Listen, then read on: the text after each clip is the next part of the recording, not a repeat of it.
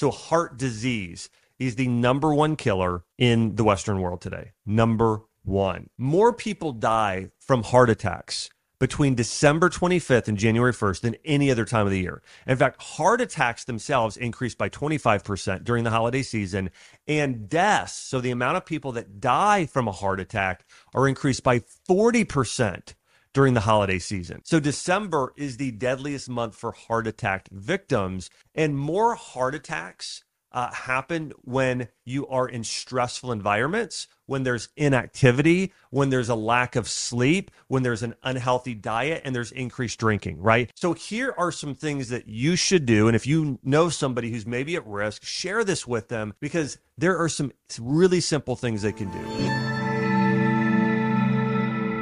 Hey, welcome to the show. I am Dr. Josh Axe. I'm a graduate of Johns Hopkins University and the founder of Ancient Nutrition and Leaders.com. And each and every week on the show, I cover the science behind how to grow yourself, your health, your wealth, and take your career, your relationships, and your spiritual wellness to the next level. On today's episode, I'm going to be talking about why most heart attacks occur on Mondays and around the holidays, and what you can do to improve your heart health. Also, I want to say, more and more people I see having issues related to blood and their heart. And so I'll be talking about some natural things, some supplements, diet ideas, and stress and mindset related things that can help you improve your heart and cardiovascular health. Also, hey, if you're not subscribed, make sure to subscribe to the channel and click the bell button here so you get rung anytime I've got new content out. And I put out 3 new episodes every single week. I'm going to keep the content coming. But again, please subscribe and ring the notification bell here so you don't miss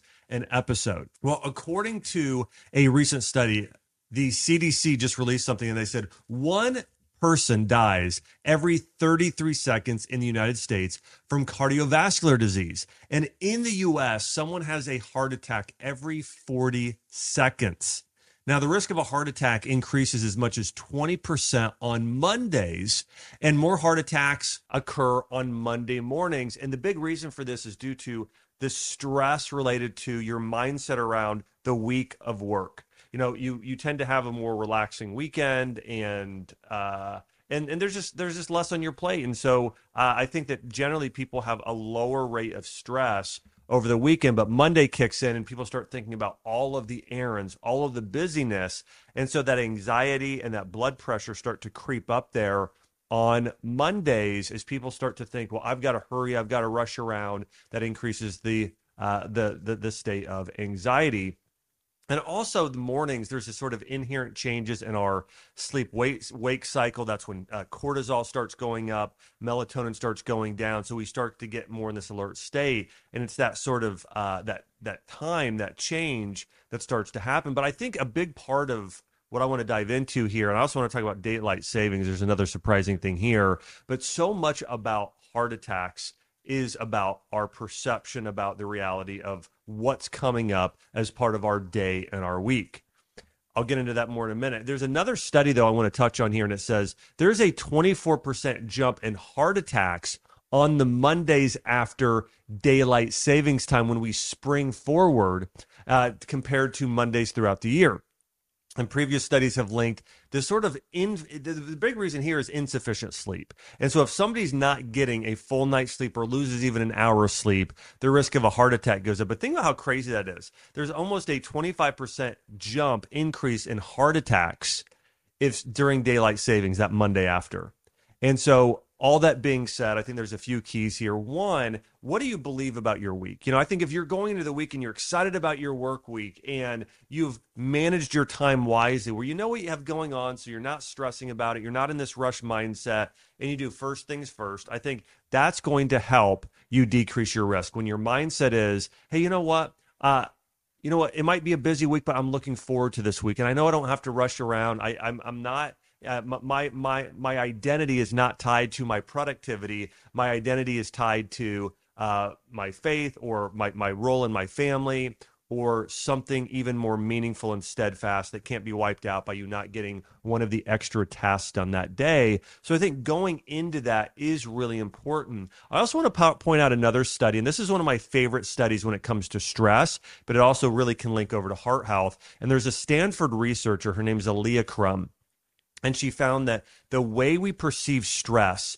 greatly impacts what our body does. And it's something called the mind-body connection.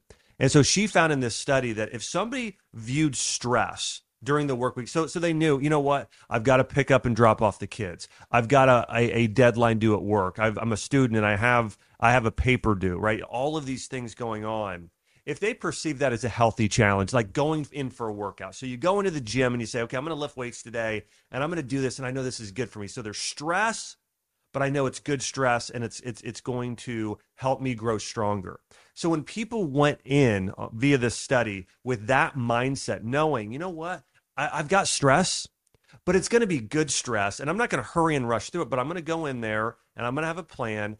Those people thrived when they viewed stress as what it is. It's just, it's a stressor, and as long as you don't have too much of it, you'll be just fine. Versus if somebody went in thinking, oh no, stress is terrible for me. It increases my risk of a heart attack. It reduces my lifespan. It does all these things. Those people had worse outcomes. So simply you shifting your mindset about what stress is and knowing, you know what? I may have some stress at work, but I'm going to use this difficult person that's in my life around the holidays or at work. I'm going to use that as an opportunity to grow and just show them extraordinary love, right? So when you go in with a different mind frame of not like, this is going to break me versus, no, you know what? I'm not going to be broken. I'm going to help repair people and the situation.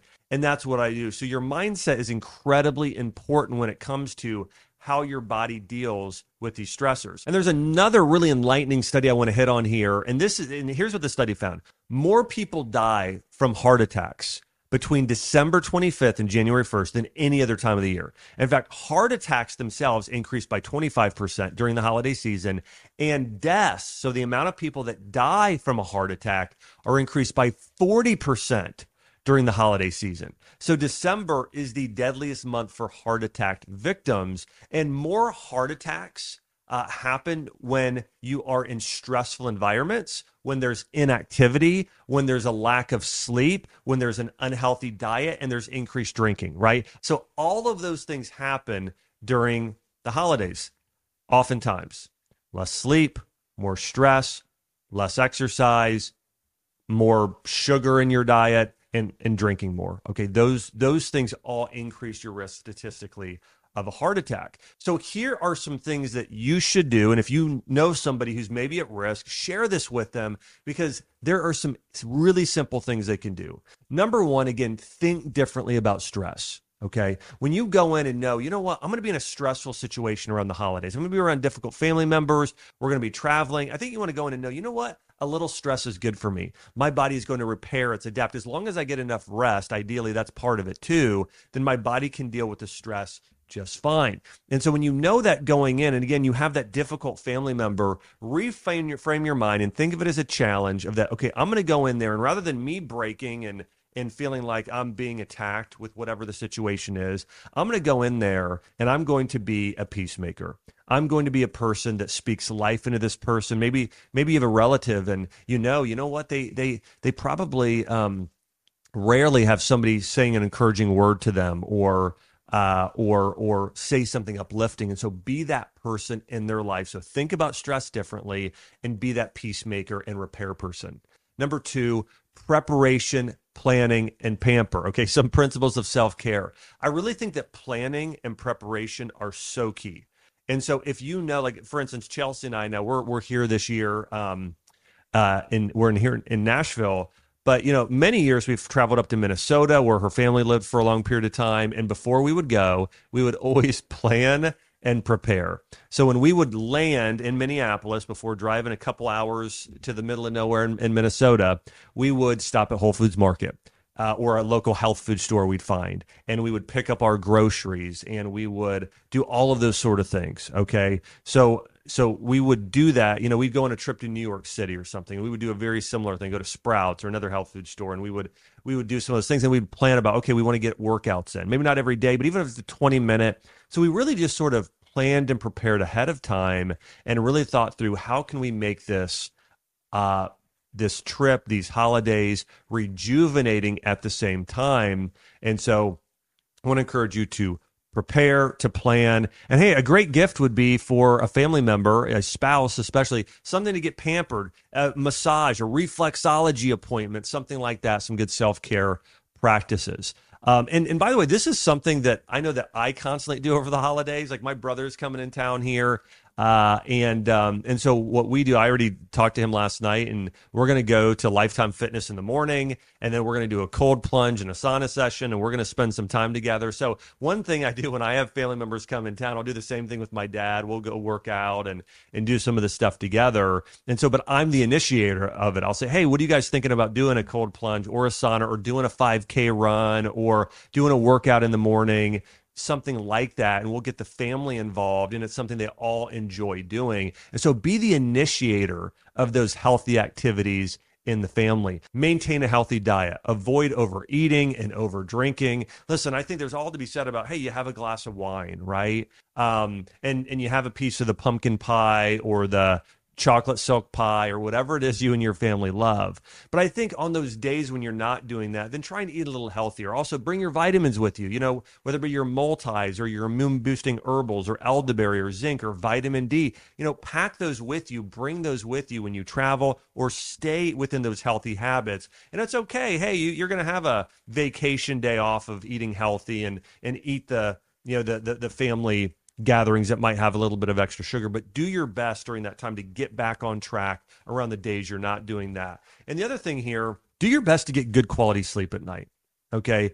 Get quality sleep, 8 hours of sleep, as much as you possibly can. And listen, you may have 1 or 2 nights you don't. Well, then try and make up for it, or get those on the other nights. Or if you have been going and not getting enough sleep, then use the holidays as a chance to maybe sleep in a little bit. Now, do I think that's going to happen on Christmas morning?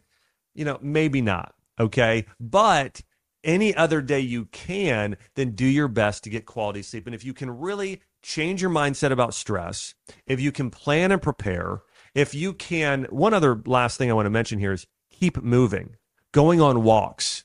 So even if you can't go to the gym, one of the greatest things you can do to increase your health is go on a walk outside. Even if it's overcast outside, even if it's cold. Now, if it's sleeting and raining and maybe stay in if it's raining and 33 degrees out. But outside of that, walking around meals first thing in the morning, going on a walk around lunch. So walking around breakfast and lunch, going on a 20-minute brisk walk, especially over the holidays, is incredible for your health. So think differently, plan, prepare, go on a lot of walks and get even a light workout in. Prepare a healthy diet the best you can on those days you're not, indulging a little bit, and get quality sleep. And if you do that, your risk of a heart attack will decrease dramatically. It'll improve your cardiovascular health, and you'll be much healthier for it. And if you know somebody who needs to watch this, which is really probably all of our family members, heart attacks and heart-related issues. So heart disease is the number one killer in the Western world today. Number one.